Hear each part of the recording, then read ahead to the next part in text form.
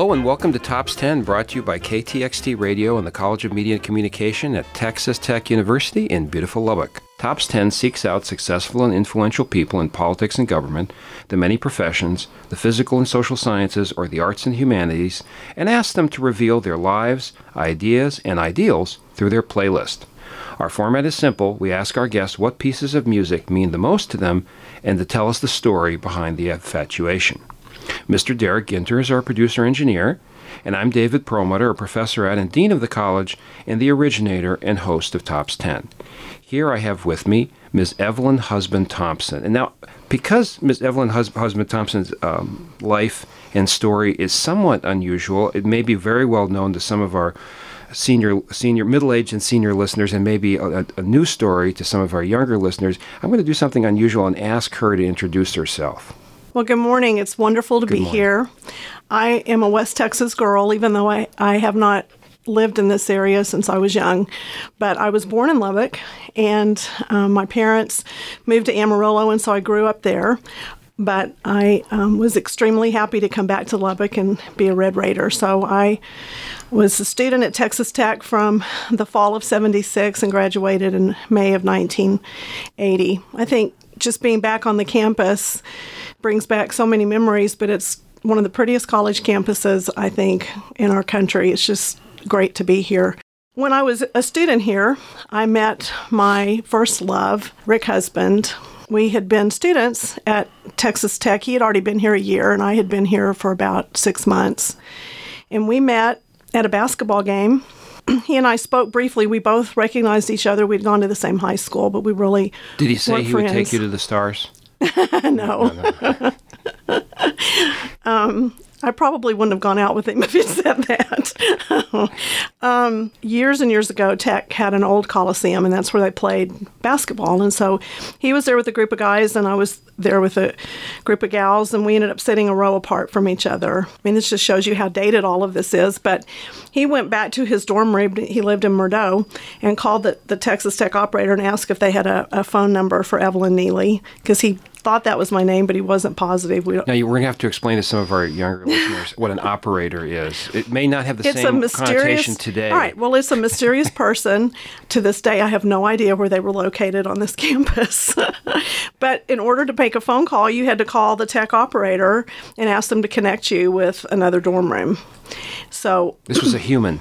It was apparently a human. No, right? It was a human. It was actually a person hiding somewhere here on campus, and that was their job.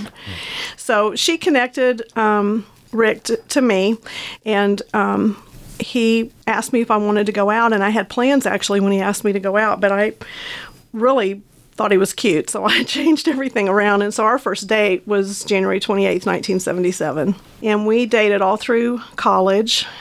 He told me on our first date that he wanted to be an astronaut. So that's my claim to fame, if you will. So my husband, Rick, was the commander of the Space Shuttle Columbia. Years later, he did become an astronaut after 4 attempts. He got a great education here at Texas Tech and went on to get his master's degree in aeronautical engineering and applied 4 different times for the space program. And the 4th time he was selected, and so he was the commander of the mission called STS-107, and it flew in 2003, and so it crashed. It disintegrated in space on February 1st, 2003. Over Texas. Yes, it near did. Here. Over East Texas, yes. I think there were items even found, debris this close to Lubbock. Yeah. So I have a huge place in my heart for this area because it was just such an amazing place in my life, and I donated all of Rick's professional and some personal items to the Southwest Collection here at Texas Tech. And you've written a book, High Calling, The Courageous Life and Faith of Space Shuttle Columbia Commander Rick Husband. Yes, I did. It was published by Thomas Nelson. I was approached by 9 different publishers who wanted me to write a book. I was the new tragedy story. And I just really didn't feel that I could do that or wanted to do that, but I prayed about it for a long time and just finally felt that I really had a story to tell about our lives our lives felt normal to me. But as I started putting pen to paper, I just realized that we had really walked through some amazing experiences, and I've had incredible feedback on the book. Even though it was published in 2004, I still receive letters in the mail from people about how impactful the story has been for them. Well, it was one of those very few tragedies which you could call a national tragedy, or sorry, a national event where everybody felt linked to it. And I remember the space shuttle, actually from my young adult years, the Space Shuttle Challenger explosion, which I probably remember well because I just stayed watching television for like 2 days. And then similarly, a little later in my life with Columbia. You know, we have some impression of the partners, because now there's husbands, and not just wives, of the men and women now who are going into space. There was that old movie, The Right Stuff, that showed the sort of resilience of the wives, and then Apollo 13, that movie as well. Was there a sort of cohort of wives and spouses that came together before, during, and after the event? Yes, the majority of us had already been involved with the military. So Rick was in the Air Force. And there's a sense of community within a military squadron. And I found NASA to be very similar to that. So we had a spouse group, and it, as you said, it had men and women in it. And we were very close to each other, and we were all walking through this same experience of our spouses having these incredible jobs of being able to fly in space. And we all had many other interests, but that was our commonality with all of us, and it was a very helpful environment. It's funny because we still live in Clear Lake, which is a subdivision or suburb of Houston. And there's astronauts everywhere because that's where we all live. And it's kind of interesting to me when you go other places where there aren't a lot of astronauts and people are so enamored with them and so drawn to them. And they probably don't get quite the notoriety in Houston, especially in the Clear Lake area, because there's so many. But it was just a very unique environment with highly intelligent people, but very kind people. When you interview at NASA for position of astronaut, you've already met every single requirement necessary education-wise and even health-wise. You go through extensive physical testing.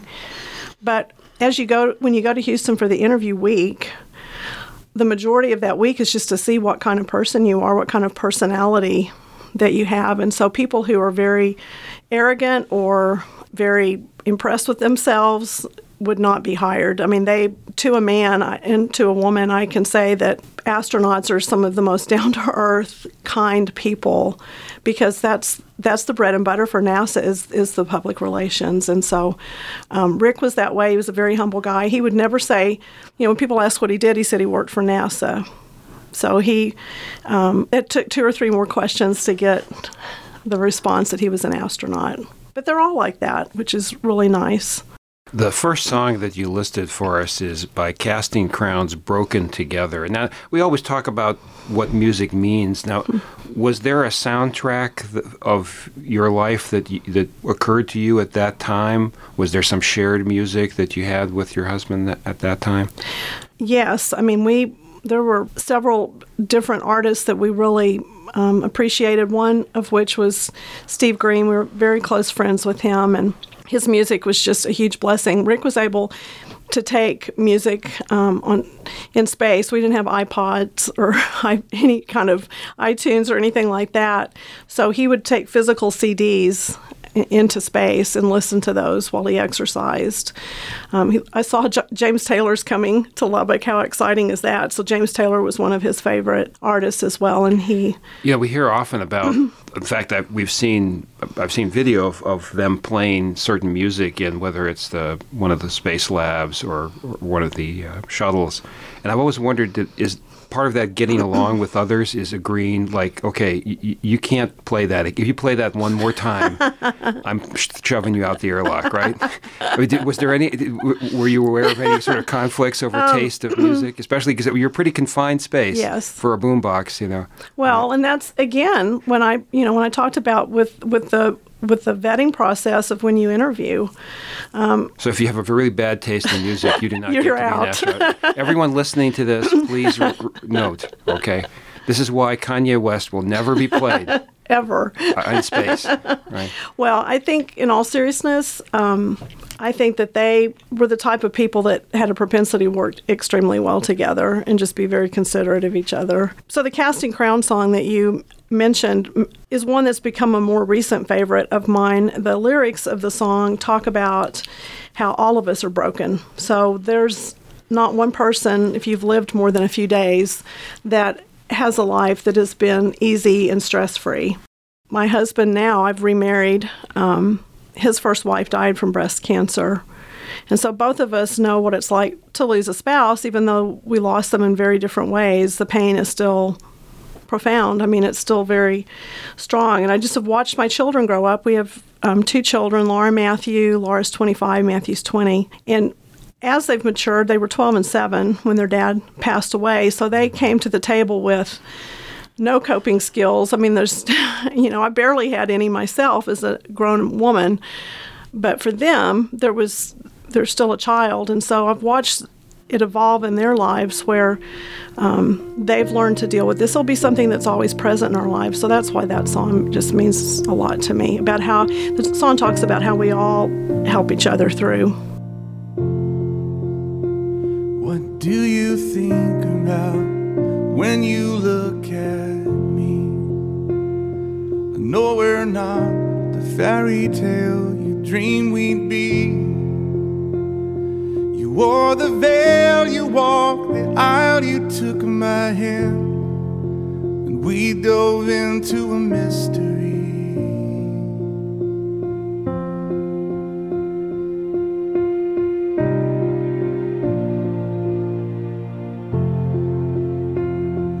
How I wish we could go back to simpler times, before all our scars and all our secrets were in the light. Now on this hallowed ground we've drawn the battle lines, and will we make it through the night? It's gonna take much more and promises this time. Only God can change our minds. Maybe you and I were never meant to be complete. Could we just be broken together? If you can bring your shattered dreams and I'll bring mine, can healing still be spoken and save us? The only way we'll last forever is broken together.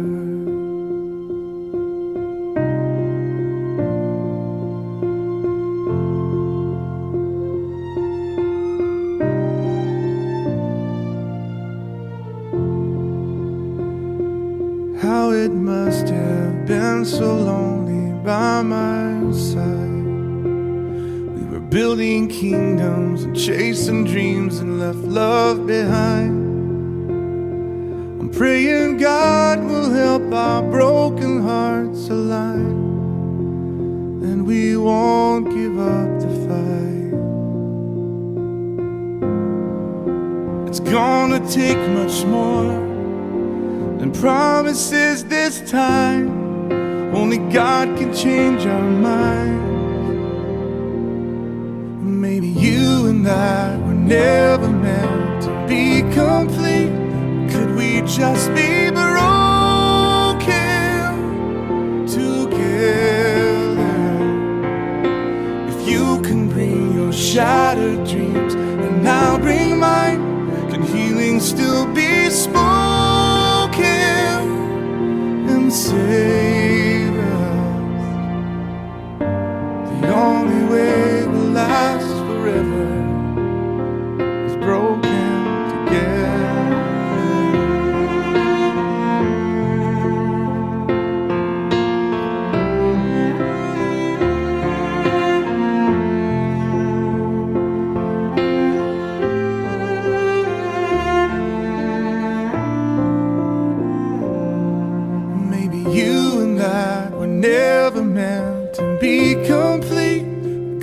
just be broken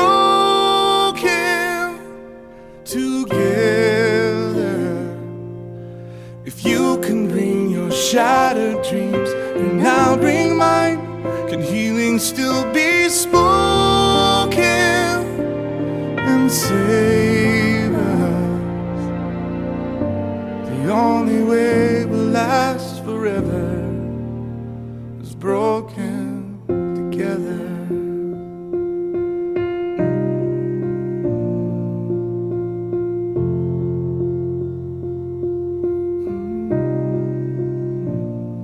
Now, one of the things that, again, I'm just learning from a few books I've read about astronaut life and a few movies is that, and I also had a very interesting conversation once with a fighter pilot and his wife, and they talked about that they don't sit around talking about risk and danger at home. No, not at all. No one ever brings up, like, well, a typical movie scene, which the movie The Right Stuff, which our younger viewers should go find and look at because it was a very good movie. The kind of people who marry those people are not the, oh, honey, don't go, it's too dangerous Absolutely. type of personalities. Absolutely. Right? Well, I mean, your life would be absolute misery. So, no, and I mean, he had gone through the ranks of being a pilot in the Air Force. He became a test pilot.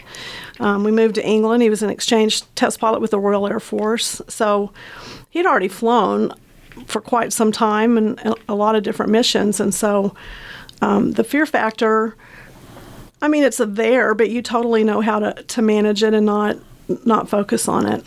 Your next song is by Josh Groban, You Raise Me Up. Now, your book is titled High Calling, Life and Faith.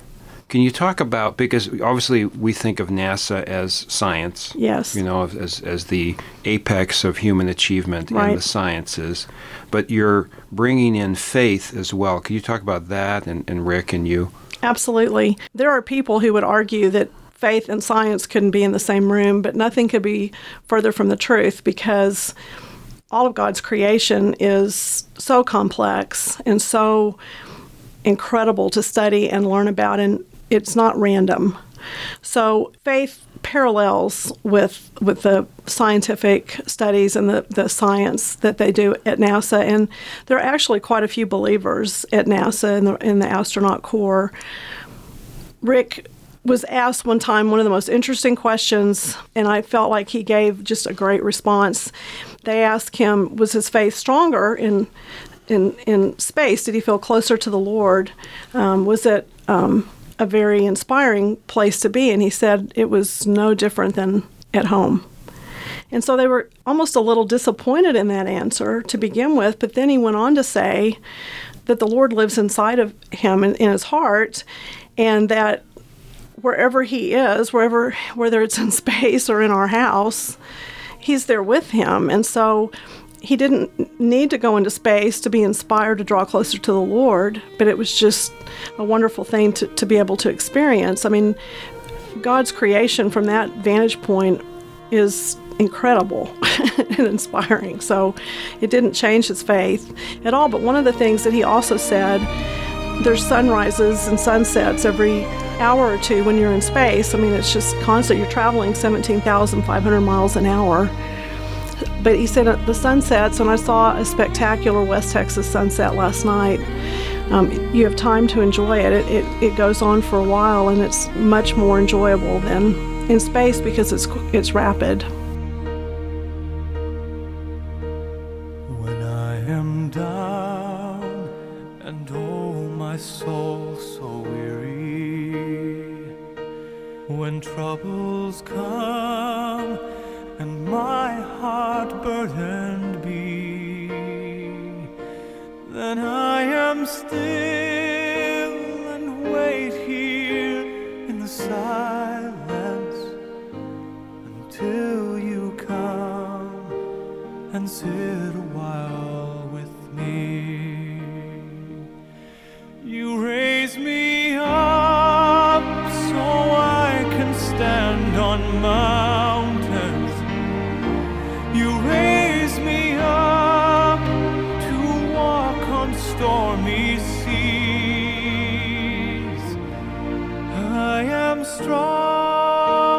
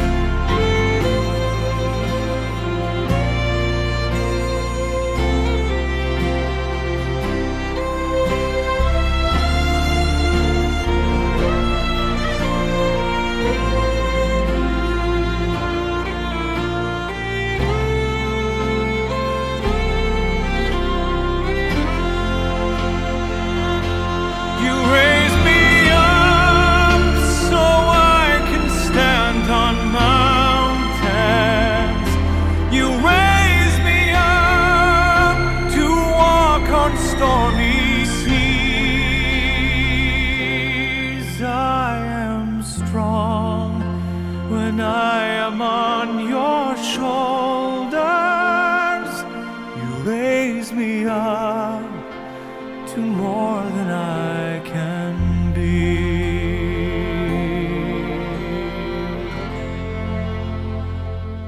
You raise me up so I can stand on mountains. You raise me up to walk on stormy seas. I am strong when I am on your shoulders. Raise me up to more than I can be. You raise me up so I can stand on mountains. You raise me up to walk on stormy seas. I am strong when I am on your shoulders. You raise me up to more than I can be.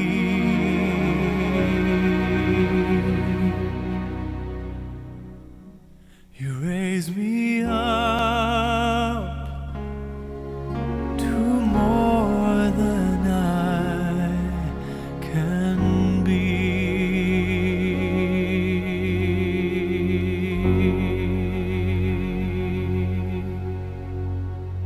The day that the disaster occurred, were you at NASA? Yes, I was in Florida. We were all on the landing strip. What was the sequence of events of you finding out?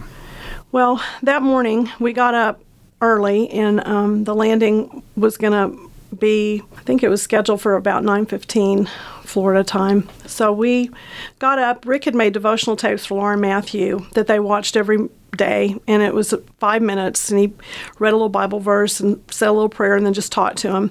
And on this particular morning, on February 1st, he said, I'll hopefully be seeing you today, and I'm really excited to be So he would coming make home. these in the shuttle? No, he made them before he left. Before he left, Yeah. Okay, yeah. In his spare time, which there was none of that. So it was just very important to him. And he made a tape for Matthew, and he made a tape for Laura. And so that morning they watched their tapes, and we got ready. And the plan was, after they landed, we would still be there for another day because they did a lot of medical testing on this particular mission. And so there was an extended post-flight physical that they had to go through that was going to last much longer than a typical mission. And so we were staying another night there in Florida, and then we were all going to fly home to Houston the day following that.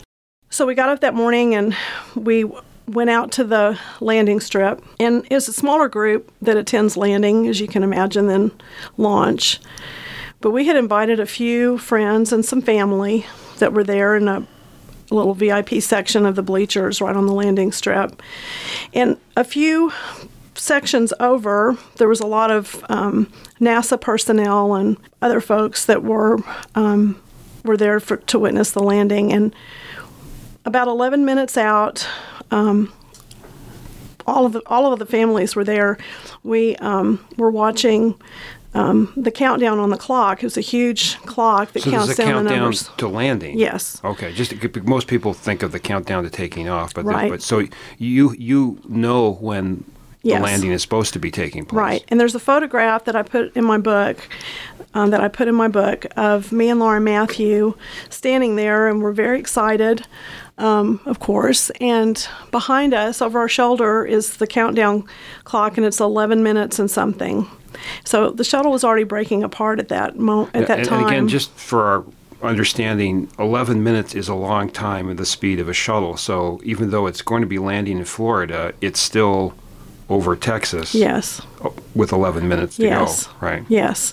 And so it was just a very poignant picture for me later when I looked at it, because the shuttle was already breaking apart and we had absolutely no idea. They had broadcast. So they had not told you that there was any issue? They didn't know yet. Yeah. They didn't know. I think this is really important because a lot of people, don't know the exact history, is that there was not a long lead up of like there's a problem and we have to address it. No, there was not a long lead up at all. I mean, it unfolded literally in a few moments. They I just watched the video a few nights ago because we just crossed the 13th anniversary of the loss, and so a lot of times online now there'll be a lot of different YouTube videos and different pieces just of that. And I watched the other night the sequence of events in Mission Control. And so even when they started crossing the United States on their path, there was still no indication that something was wrong, and it all happened very quickly.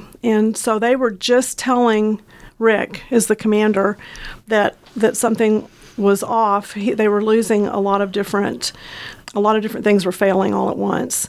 And so they were telling him that, and he responded back, "Roger," and then tried to say another word, and there was no more communication. So he didn't have there was no time for him. Well, people also forget this, the shuttle is not a rocket ship. It's a glider. Yeah, it's a glider. Yeah. The other thing that's interesting, too, is this would have been the first time that he had ever, he was a pilot on his first mission, but the first time that you get to actually land and experience that is when it's really happening. So there's no, they have simulators, they have all types of training that try to get as close as they possibly can, and they have an experimental aircraft that is configured to fly like the space shuttle. It basically drops like a rock. So they've had training that way, but the actual landing, which obviously is important, the first time they ever do it is when it actually happens. They don't get to take it for a practice run and experience that. So it requires an incredible amount of skill. All of the pilots at NASA clearly are extremely talented aviators, so they have to be just perfect in what they're able to do. But as we stood there that morning, I started noticing we could hear Rick primarily, which was awesome for us because he was the commander, talking back and forth to Mission Control. And they do go through the deorbit burn. There's a period of time that there's a loss of communication. There's a loss of signal because they're passing through the atmosphere, and there's a silent period of time, but theirs started becoming much longer than normal, and that's when the alarm bells started going off. And then they started noticing all of the failures in their instrumentation. As we stood there, we were not aware that anything was going on, but the first indication that something was horrifically wrong was a few minutes out, and there was no sonic boom. So the sonic boom indicates that they're passing through the sound barrier, and they are 3 to 4 minutes away from landing.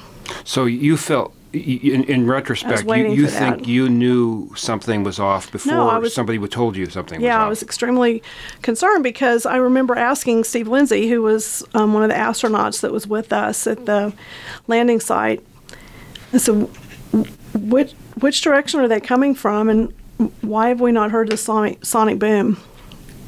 And I looked at his face, and I knew something was wrong. And then all of a sudden, I remember everybody's cell phone going off. And all of a sudden, everybody that was affiliated with NASA was on their cell phone. And there was a rush of activity, and I just got that pit in my stomach that something was wrong. So as we stood there waiting, the clock counted down to 0. And I was with Rick's mom and his brother, who's an airline pilot.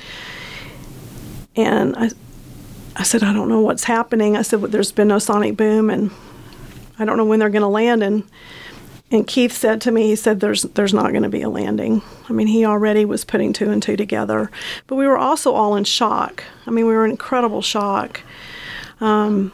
And then I remember all these people saying we need to get the crew families out of here. And so I got a degree in broadcasting. I got it here at Texas Tech. So I got my degree in telecommunications. So I love the media and have never been intimidated by that. But that day, it was really rough because as they took us out of the family section and loaded us into cars, the media just started encircling us and taking pictures of us. And I don't blame them for that, but we were just in absolute shock. So they got us back to crew quarters where we were supposed to reunite with our loved one, and we had to wait. So what you knew before I did, because you were getting information on TV that we didn't want to watch. We didn't want to turn on the TV.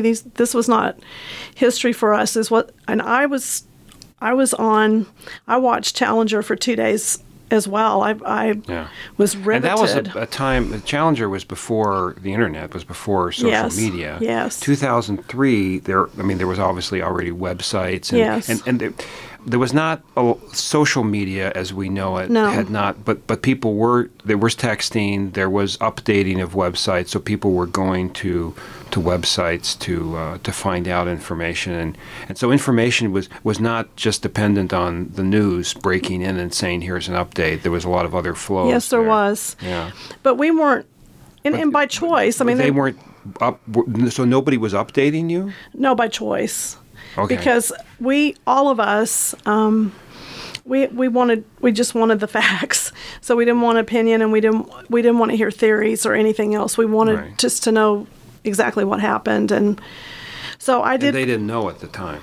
Exactly. They were scrambling. They were trying to figure out what was going on. Like I said, you probably knew before I did because David Jones, Rick's best friend that lives here in Lubbock, he ran outside and saw it fly over, actually, and left a message at our home saying, "Hey, Rick, I just saw you fly over Lubbock. Can't wait to see you." And had no idea what he was looking at. He had no idea that it was already breaking apart, and that's what he was seeing.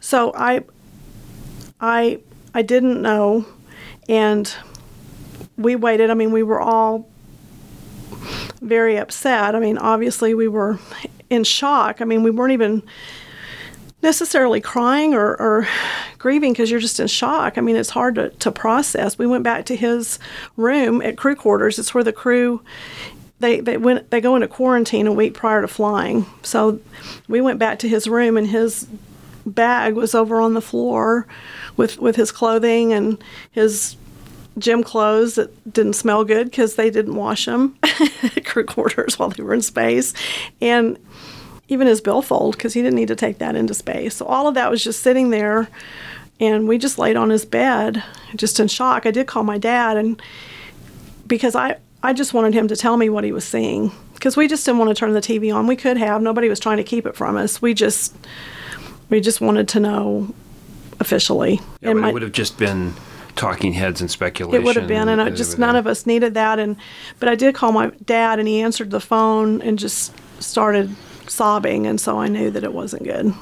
Your next song, I think, is particularly appropriate for this discussion. And thank you. I know this, even after all this time, I know this is very difficult, but it's so important, especially for another generation now, because we are, if you think about it, our freshmen here at Texas Tech were born in 1998 or so, and so they were 5-6 years old when this occurred, so it may be something historically they've heard of, but they probably have never heard from anybody who was there or had a connection to it. Your next song is "I Can Only Imagine" by MercyMe, and that sort of sums up, I think, what almost anybody hearing.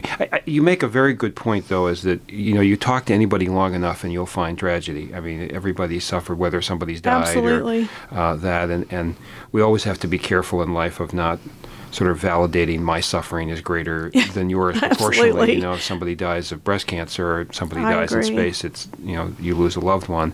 A loss is a loss. But you had the almost unfortunately unique situation of your loss was witnessed by the whole world. It was very public.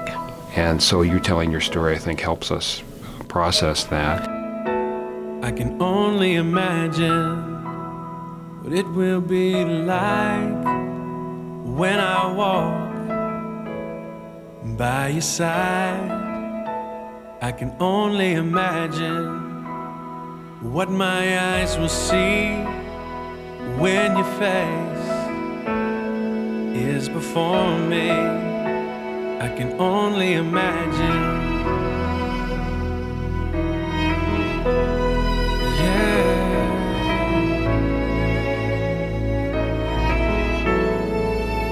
Surrounded by your glory, what will my heart feel? Will I dance for you, Jesus, or in awe of you be still? Will I stand in your presence, or to my knees will I fall? Will I sing hallelujah. Will I be able to speak at all? I can only imagine. I can only imagine. I can only imagine when that day comes and I find myself standing in the sun. I can only imagine when all I would do is forever, forever worship you. I can only imagine, yeah. I can only imagine. Surrounded by your glory, what will my heart feel? Will I dance for you, Jesus? Or in awe of you be still? Will I stand in your presence? Or to my knees will I fall? Will I sing hallelujah? Will I be able to speak at all? I can only imagine. Yeah, I can only imagine.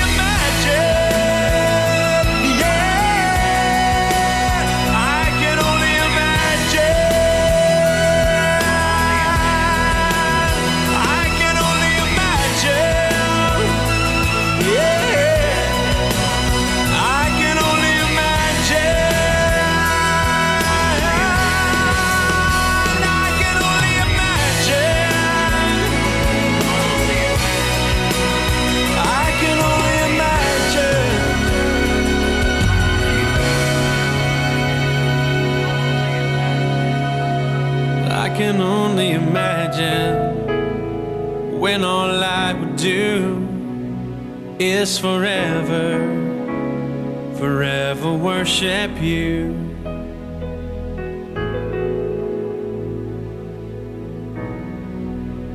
I can only imagine. Closure is sort of a trite word. Do you believe in closure, or do you have closure, or do you think that no, there shouldn't be closure? I mean, but you're still remembering something. Sure. You haven't closed the door right. in your life, right? In our particular circumstance, we don't really have the luxury of closure because it's remembered every year. NASA has a day of remembrance. Do you go to that? Yes. So in Houston, we have a tree grove of fallen astronauts, and so we have a really sweet, appropriate ceremony where we lay flowers on all the trees, and they have huge floral wreaths that we place in front of each, honoring Apollo 1 and Challenger in Columbia. But you mentioned the Challenger accident 30 years ago, so I was in Florida a couple of weeks ago for the 30th anniversary of Challenger. And it was incredible. And I'm getting around to your closure question. I'm right on it. But the Challenger families... Well, you're obviously a terrific broadcast major from our college, right? So of course you know how to... I will stay on track. The events that I experienced at Kennedy Space Center with the Challenger families are always such a huge blessing for me, because it's almost like I'm looking into the future. I'm looking at families who went through this identical experience of loss under the glare of public scrutiny and not having the luxury of privacy through a lot of it. Some by choice and some not. But being able to really, I mean, in the military they call it gathering intelligence or getting intel, but it's been amazing for me just to watch how they've walked through it with such grace and dignity. It still brings tears. It still is tough. What I'm learning is that this is a experience, lifetime. This doesn't happen. You can't put it in a little box and say, I'm going to feel really bad for a few months or for a few years, and then it's all going to be better. So in some sense, there is no closure because we constantly have reminders, whether it's dedicating a new wing at Space Center Houston, where my daughter just sang the national anthem for that. My daughter now serves on the Challenger Board of Education. So it's a very bittersweet but very important opportunity to serve. And some closure comes in that we feel like we've made good out of a very impossibly tragic and difficult situation, and so that's very rewarding. But as far as being able to say, I'm glad that's over with, I don't have to hurt anymore, that just is not probably going to be what happens through our lifetime. But you know what? Rick's worth it. I loved him with all my heart, and so he's worth the amount of grief I've had to pour into that, and it's just a testimony to me of how strong our love was and how strong our relationship was and what a great dad he was. So he's a great man, worthy of the grieving that we've had. But we don't grieve without hope because we're Christians and we know that we'll see him again in heaven. So we have that hope of heaven, and that changes everything for us. And that's probably why in all the music that I selected for this, you'll see a theme of hope. And so there's not despair. We don't grieve without hope.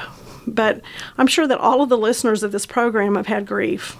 I mean, it's impossible to not experience it. And if you haven't, you will. Not to be the bearer of bad news, but it's inevitable. Those that we love, we're going to lose people that we love. And it's great news to know that it's something that you can not only survive, but you can thrive. You can make it through that.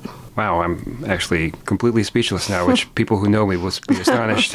Those are incredibly beautiful, precisely said words. Again, you're a terrific graduate of our If I could add one thing, please, too, about the Challenger, this particular event in Florida I always go into something with the hope of learning and experiencing when we go, because it's never, I mean, I don't get all excited and think, yay, we're going to Florida to do another memorial. So, I mean, you have to approach it with the mindset that there's going to be new lessons learned and new experiences. And I've grown very close to these families, very close. One of the family members that I'd never met before came for this ceremony, and it was absolutely delightful and very moving to meet him, and it was Krista McAuliffe's son.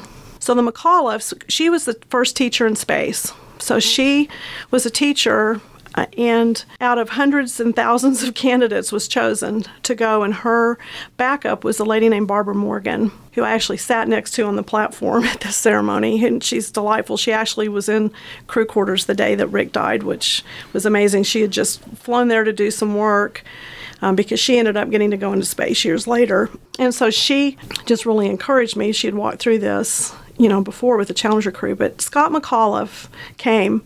So Scott was 9 years old when his mom died on Challenger. And obviously devastating. I mean, my heart goes out to him. My son Matthew was 7. So it's just so challenging to wrap your mind around losing a parent at that age, at any age.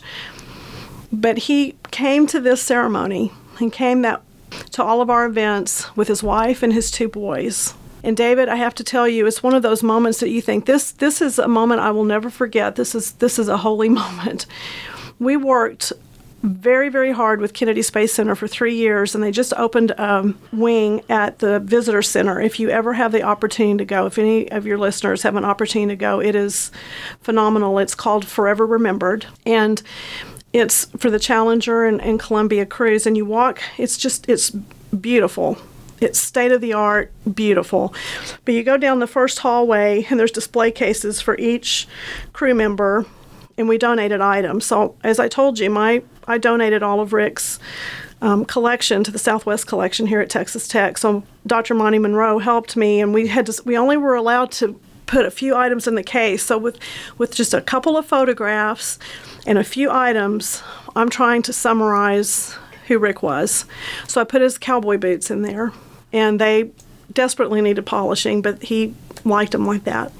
So his cowboy boots are in there, his Boy Scout shirt from when he was in Boy Scouts, and a photograph of him praying with the crew before they went out to the crew vehicle to take him to the orbiter for the space shuttle flight.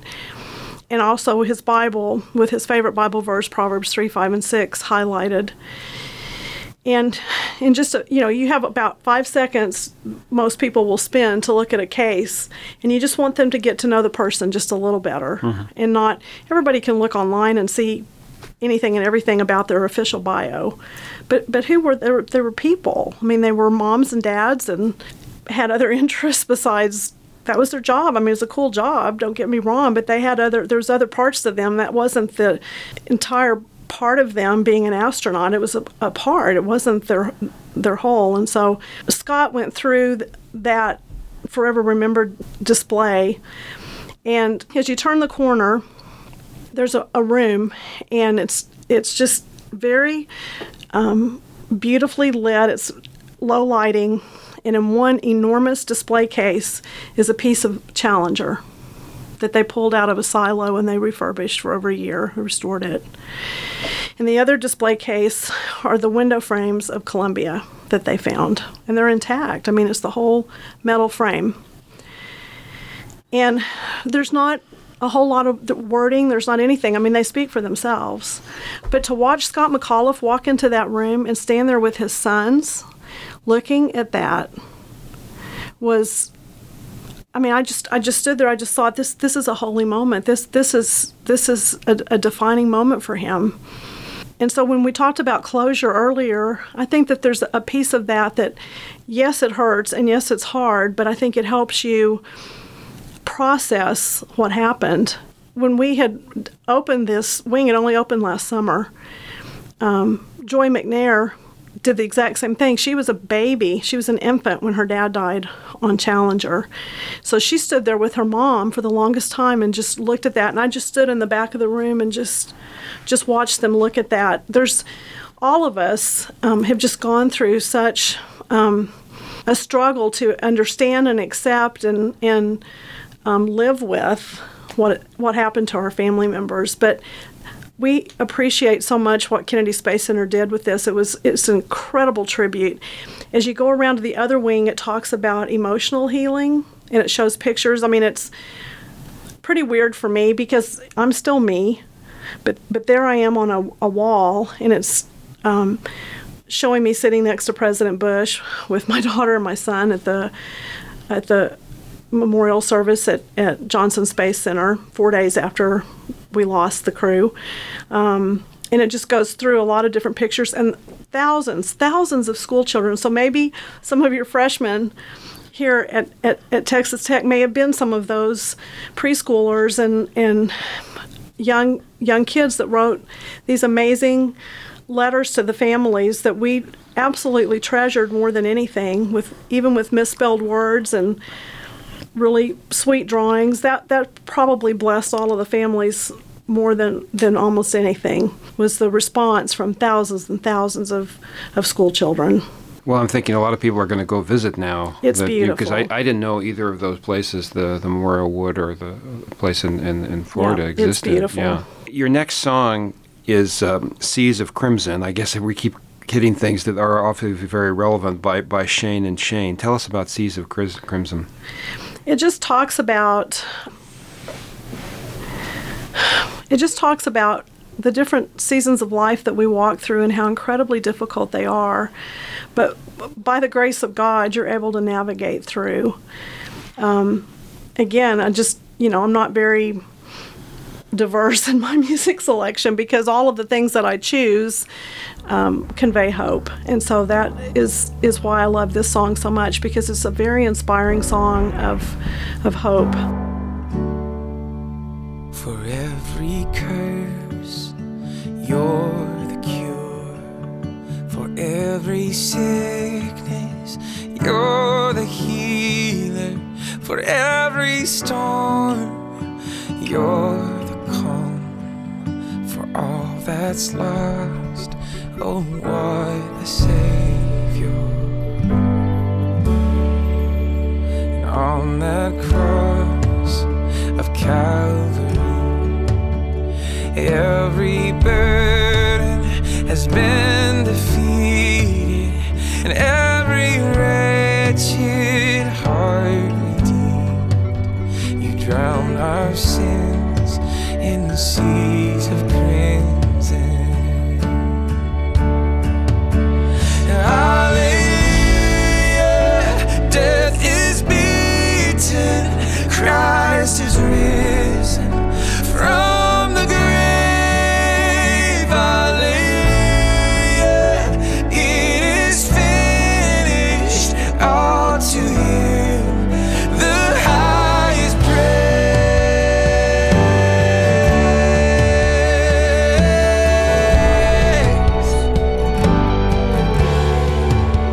And on that day of utmost glory, all the darkness cannot tarry.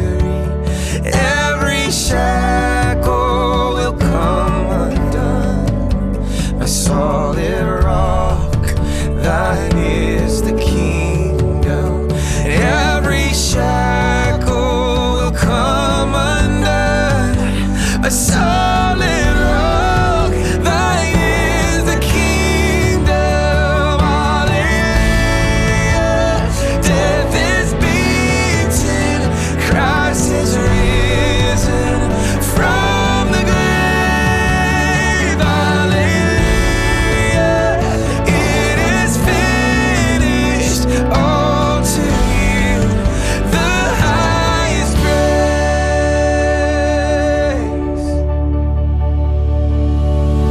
Where there was sin, your love rushed in. Where sin runs deep, your grace runs deeper. For all enslaved, the ransom paid. Light of the world, yours is the power. Where there was sin, your love rushed in. Where sin runs deep, your grace runs deeper. For all enslaved, the ransom paid. Light of the world, yours is the power. The power.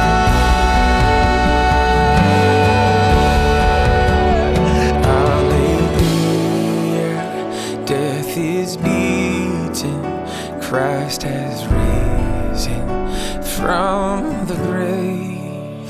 Hallelujah, it is finished. All to you the highest praise. Death is beaten, Christ is risen from the grave.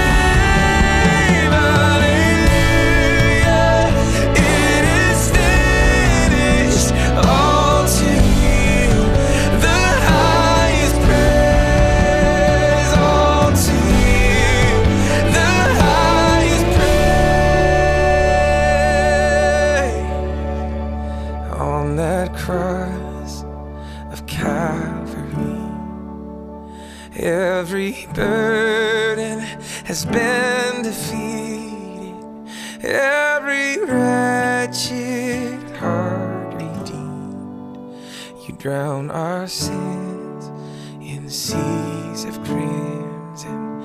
You drown our sins in the seas of crimson. Evelyn, let me ask you, I remember after Challenger, I became very interested in science communication because it was clear that there were some serious errors done with Challenger internally in simple communication. Yeah. There's anyone who can find this online, the famous PowerPoint of Doom, where there was a PowerPoint presentation, and I think it was like I'm not exactly slide 34, bullet point 7 had some very tortuously worded phrase, which if a broadcast graduate of our college had rewritten would have been, if we do this, it'll probably blow up. Right.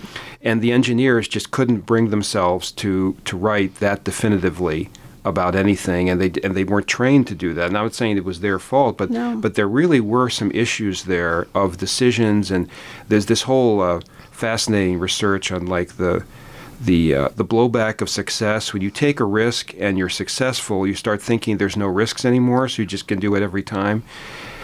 Was there that for you in Columbia? I mean, I hate to use the word blame, but do you blame anybody for what happened to Columbia? No, and that's a great question. And that's only by the grace of God, to be absolutely honest. For whatever reason, I've never felt bitter, and I've never felt angry towards NASA. I mean, it was hard, and you identified exactly the same problems that they discovered when they did the huge accident investigation after the loss in February. They released a 5 or 6 phone book size report in August of 2003 that identified many areas that they felt led to the disaster. But you perfectly identified the issue, and it wasn't fixed after Challenger. It was the culture. So there's a way of thinking as a culture within NASA of exactly what you said. So there's risk, but we're able to overcome this, and we don't have problems. So there was as much of lack of thoroughness. It was identified early on what happened with Columbia when they launched. There's an external tank that's completely covered with a foam-like substance to protect it, and they, through the years, and they learned this through the investigation, certain pieces of the foam would break off during the launch sequence. And that happened every time. It didn't happen every time. Well, it happened most times. Well, it happened every time, but it didn't strike the orbiter every time. As just in my lay reading. Yes. It was normal for pieces to break off. Yes. It was abnormal for those pieces to impact the shuttle and cause damage, but those pieces were breaking off at extreme velocity. So even though you're using the word foam, right, we're talking about something that hit with concrete intensity. Absolutely. Yeah. And so it was interesting when they did this extensive accident investigation, they found that there were more foam strikes than they had ever known. And one of the astronauts that was, very close to our family, and he was actually my casualty assistance officer that Rick and I had selected just in case. So we had to choose a casualty assistance officer. He was in the same astronaut class as Rick. But Steve Lindsay was shocked to find that on his mission, he was one of the crew members when John Glenn went into space, when he was older. And they had a foam strike on that mission as well. And Steve didn't know. On the body of the shuttle. Yes. And they'd suffered damage. But they didn't. I mean, this is not something they were tracking of. No. Yeah. They had so that's no a idea. perfect example. Is that it didn't destroy the previous shuttle. Right. So there was a culture of like, well, I guess it's not capable of destroying a shuttle. No, it was just pure luck that it didn't. Correct. Yeah. And it's just a matter of time before something tragic would happen. But the sad part is they knew about the foam strike day 2 of their mission, but they even told Rick about it. And there's a transcript where he says, "Thank you so much for letting me know. Great work, everybody." And he was getting ready to do a media interview, and they thought in case they asked him a question during the interview that he would know what they were talking about. One of the things they told him that there had been a foam strike on the orbiter. They didn't know the level of damage. Of course not. Of the strike. No. And there was no way. I mean, again, you're thinking in terms of terms. There's no way like they couldn't look. Yes, they could. Okay.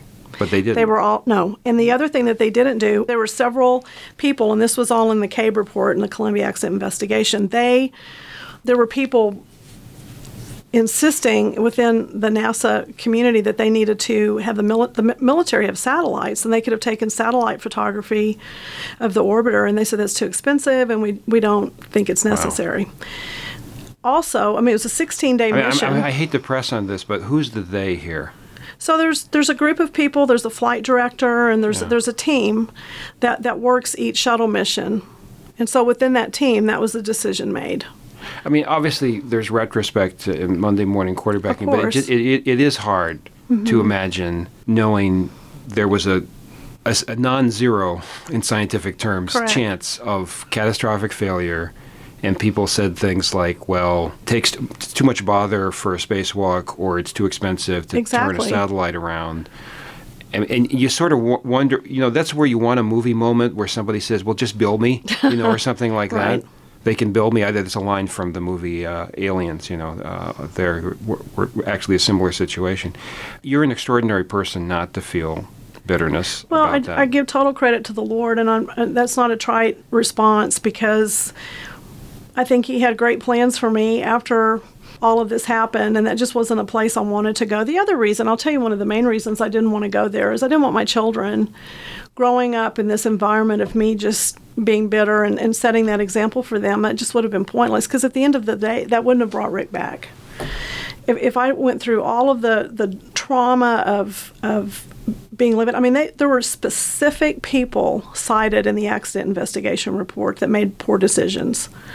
We had names. There's specific people. Yeah. Have you met those people? I knew who they were. I hadn't had conversations with them. Yeah. It was a mistake. It was a horrible mistake. It was a lethal mistake, but it was a mistake. They didn't. These are incredible professionals. They would have never obviously made those decisions if they knew what would have happened. But the sad thing is the whole crew was trained to do EVAs, spacewalks, and they could have done a spacewalk to do a 360 around the orbiter, and they would have found it. And they could have. And the reason they gave for not doing that? I guess what they didn't feel like there was any damage. Yeah. But they didn't know. No, and after Rick's... they didn't know there was any damage. But and we had a down period. The fleet was totally grounded, obviously, until the accident investigation came out. One of the things that they changed after the space flight, they installed a robotic arm that did a 360 on every orbiter after that. So they had a complete diagnostic of the condition of the orbiter after launch, every mission subsequent to Columbia, until the fleet retired. If they had done the satellite or the walk, would there have been something that they could have done? Yes. Wow. Yeah, there were several options. All of it would have been with, high risk, but if you have high risk versus dying, you go for the high risk. Plus, you have to realize you would have had 7 crew members that would have been highly motivated to figure out a way to repair the damage done to the wing. Because basically what happened is they re-entered the Earth's atmosphere. There's plasma that surrounds the orbiter because of the intensity of the friction coming back into the Earth's atmosphere. So it almost looks like it's bathed in fire. Yeah, we've seen those pictures. It's a glowing trident. The heat is incredible. The pressure is incredible. Yes. Yeah. And so there's even a video that they took inside the orbiter just prior to the accident. And Rick and Willie McCool are having a conversation. Willie's the pilot, Rick's the commander, and they're sitting there in the cockpit of the shuttle, and they're starting through the deorbit burn, and Rick is telling Willie about the plasma, and he goes, yeah, you wouldn't want to be outside in that right now. Well, very shortly after that, all of the plasma started entering the left wing, and that's what inevitably broke up the shuttle and destroyed it. But there was a lot of different options on how they could have been saved. So it is difficult, but here's the thing. It's 13 years later. So if I chose just to be very bitter about it, very upset about it, I don't think I would have had the life that I've had. You have a choice every day to choose joy or to choose whatever you want to choose. And that's the path I wanted to go. And I wanted to set that example for my kids. Do you think the culture change at NASA has occurred? It's hard to say. I have very purposely distanced myself from that, but those that are still at NASA, I still have really close friends and astronaut friends that are there. I think there's been an effort to change, but I think it's like trying to turn an aircraft carrier. It's just a very slow and painful process. So it's such a mammoth organization.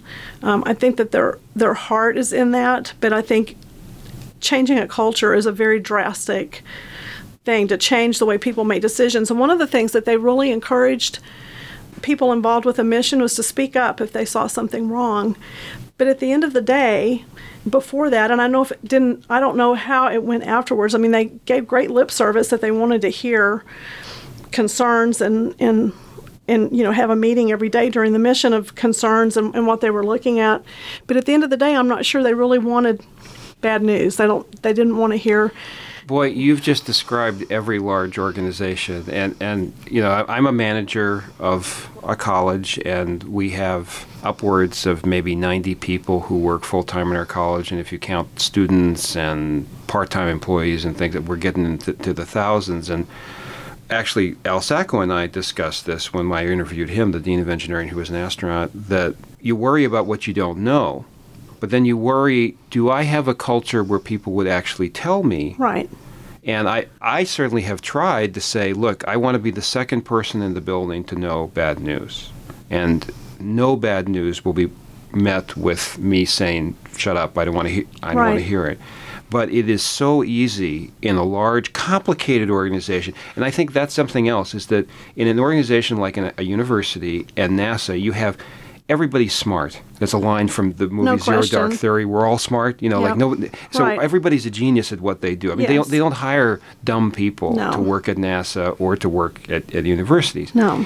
But that can get in the way of effective communication, because when you're very smart, when somebody gives you bad news about something you're in charge of, essentially they're saying, they're challenging. It can be taken as like you did something wrong. Exactly. And then the natural defense, and of course all bureaucracies have a natural, defensive wall over bad news might hurt my funding or things like that. So it is extraordinarily difficult. And it's a risk as the person giving the bad news, because it can backfire on them, and people, they become the problem instead of trying to become the solution. And you can view it that way if it you're not on the team. No, you're not, clearly. And you just said, they're seeking people who are part of a good team, and that's very important, because you don't want people bickering in space with all the decisions that have to be made.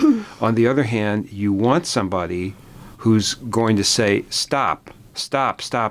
Something is wrong here. Pay attention to this. Stop, right? But see, that happened during the Columbia mission, and they were, I don't know if I wouldn't want to carry it as far as say they were vilified, but they weren't listened to. And no question that they were viewed as the problem or just being extreme about something. And so, they were pushed away. The other issue with NASA, and this was the biggest struggle that Rick talked about, especially in in the role of an astronaut, all of these people have, they're certified smart people. And as one of Rick's friends said, they have brains the size of a planet. So, these are brilliant people. But as we know, they also don't have degrees in broadcast communication. Right. They don't know how to talk to different people who aren't like them. They often but the astronauts do. Yeah, that's right. But the scientists and the managers are often people who are engineers. And God bless engineers or scientists, but they often have very specific talents and skill sets. They have a very specific jargon nomenclature, and they're often not comfortable moving outside of the parameters of that nomenclature and using. In the movie Zero Dark 30, I don't know if you've seen it, but there's a scene there where the CIA director is asking the team that's trying to track bin Laden, do you think bin Laden is in this location, this house in Pakistan, in Abbottabad, this town where he was, in this house?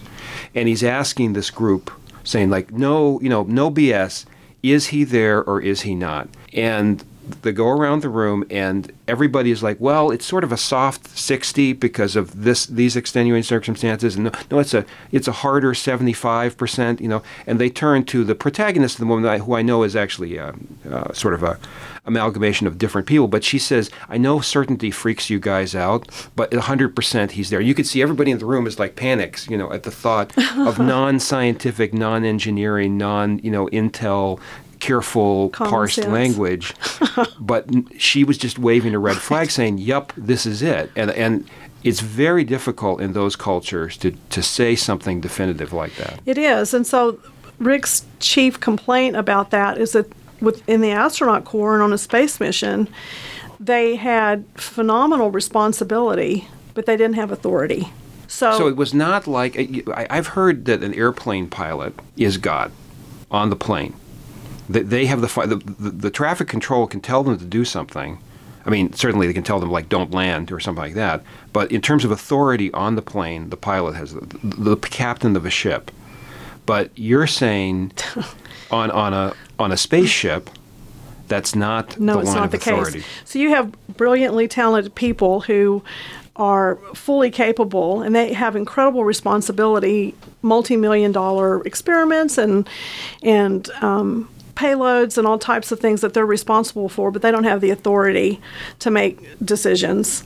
So they did not have the authority. Rick didn't have the authority to say, we're going to take an EVA and go look at this. So they weren't allowed to do that. I mean, they did what they were told. The culture didn't allow them to do that. Exactly. I mean, I guess in the movie,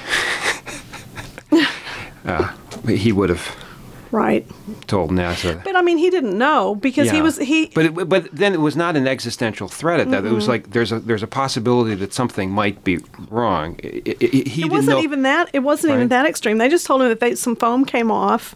And again, the word foam. I remember when I first heard the word foam, because again, you're thinking like foam is foam, right? Like soft. So it doesn't immediately come to think of like... It's like a shotgun blast on the wing. I mean, it's... Somebody fired a howitzer into the shuttle, but again, the word foam... I wonder how many people were using the word foam and sort of that softened the risk level, right, by saying foam. Well, when they did testing on the Enterprise, which is now on static display on the Intrepid in New York City, they did all kinds of testing on that afterwards, and...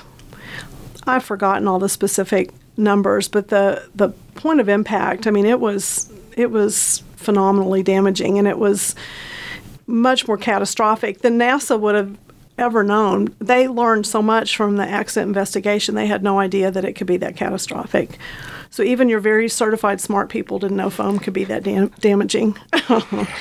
Well, I think that's a terrific lesson, and everything you've said is going to stay in the show because you have just given us a wonderful view of. You've raised so many issues, I think, in our lives, our work lives, our personal lives.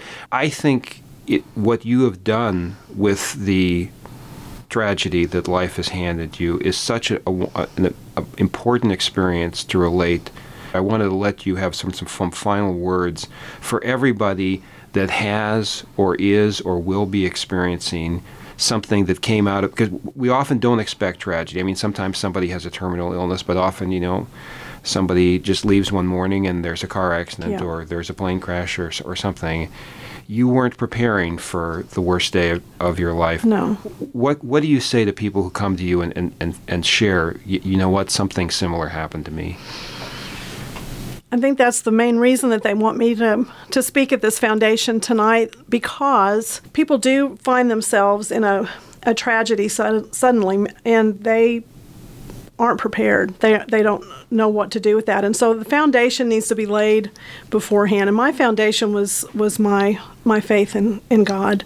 And that prepared me for that day. I couldn't even pray that day, David. I had to I just pray to the Lord, help me. There were no words. I couldn't even pray, and I was so shattered, not just for me, but for my children. But with that firm foundation of faith, it did pave the way for me to be able to walk through. It still was horrible. It still was shocking and catastrophic, but Rick's very favorite Bible verse, and he signed it on every single picture he ever autographed, was Proverbs 3, 5, and 6. And it says, trust in the Lord with all of your heart, and do not lean on your own understanding. I didn't understand why he had to die at the age of 45, doing what he absolutely loved, and we had a lifetime left together that was gone in an instant. But trust in the Lord with all your heart. Do not lean on your own understanding. In all your ways acknowledge him, and he will direct your paths. And so I believe that verse. And it's funny because if you go to church, if you have any faith at all, and you read the Bible, you think, I really hope all of this is true. I really want this all to be true. And so until you walk through a tragedy, you don't really know. But that's where the rubber hits the road, when you walk through the tragedy. And so I found in the days that followed, I did need to trust him, that I didn't have to understand this. I may never understand this. I don't understand why they made the decisions that they did at NASA. I don't understand why I was a widow with 2 small children at the age of 44. I didn't understand that. But I didn't have to understand it. What it said was to trust in the Lord with all your heart and do not lean on your own understanding. But I have acknowledged him, and he has made my path straight. So that verse is not just nice words that sound really wonderful. It has been the absolute truth in my life, and that's the message that I love to convey. There are no easy answers to any of this, but the answers are going to be in your faith. It's not going to come from the world. It's going to come from the Lord. And the Lord gives you such an eternal perspective. There's a verse in, I think it's in Colossians, but it says, set your mind on things above and not on things of this earth. So that doesn't mean that you walk around with your head in the clouds, but what it does mean is that don't be dragged down by the minutia of every day. And look for places to be grateful instead of critical. Evelyn, husband Thompson, thank you so much. I think those are words literally to live by. Thank you so much for giving honor to the memory of your husband and to Texas Tech and to West Texas and to the United States. So thank you for being on our show. Thank you.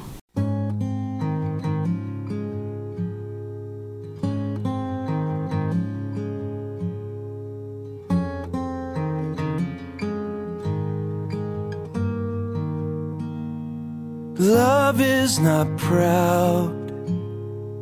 Love does not boast.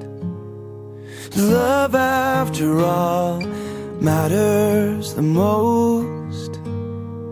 Love does not run. Love does not hide. Love does not keep locked inside. Love is a river that flows through, and love never fails you.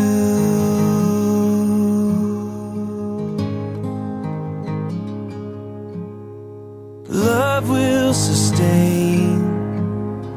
Love will provide.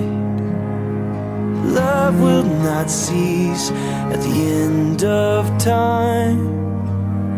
And love will protect. Love always hopes. And love still believes when you don't. Love is the arms that are holding you. Love never fails you.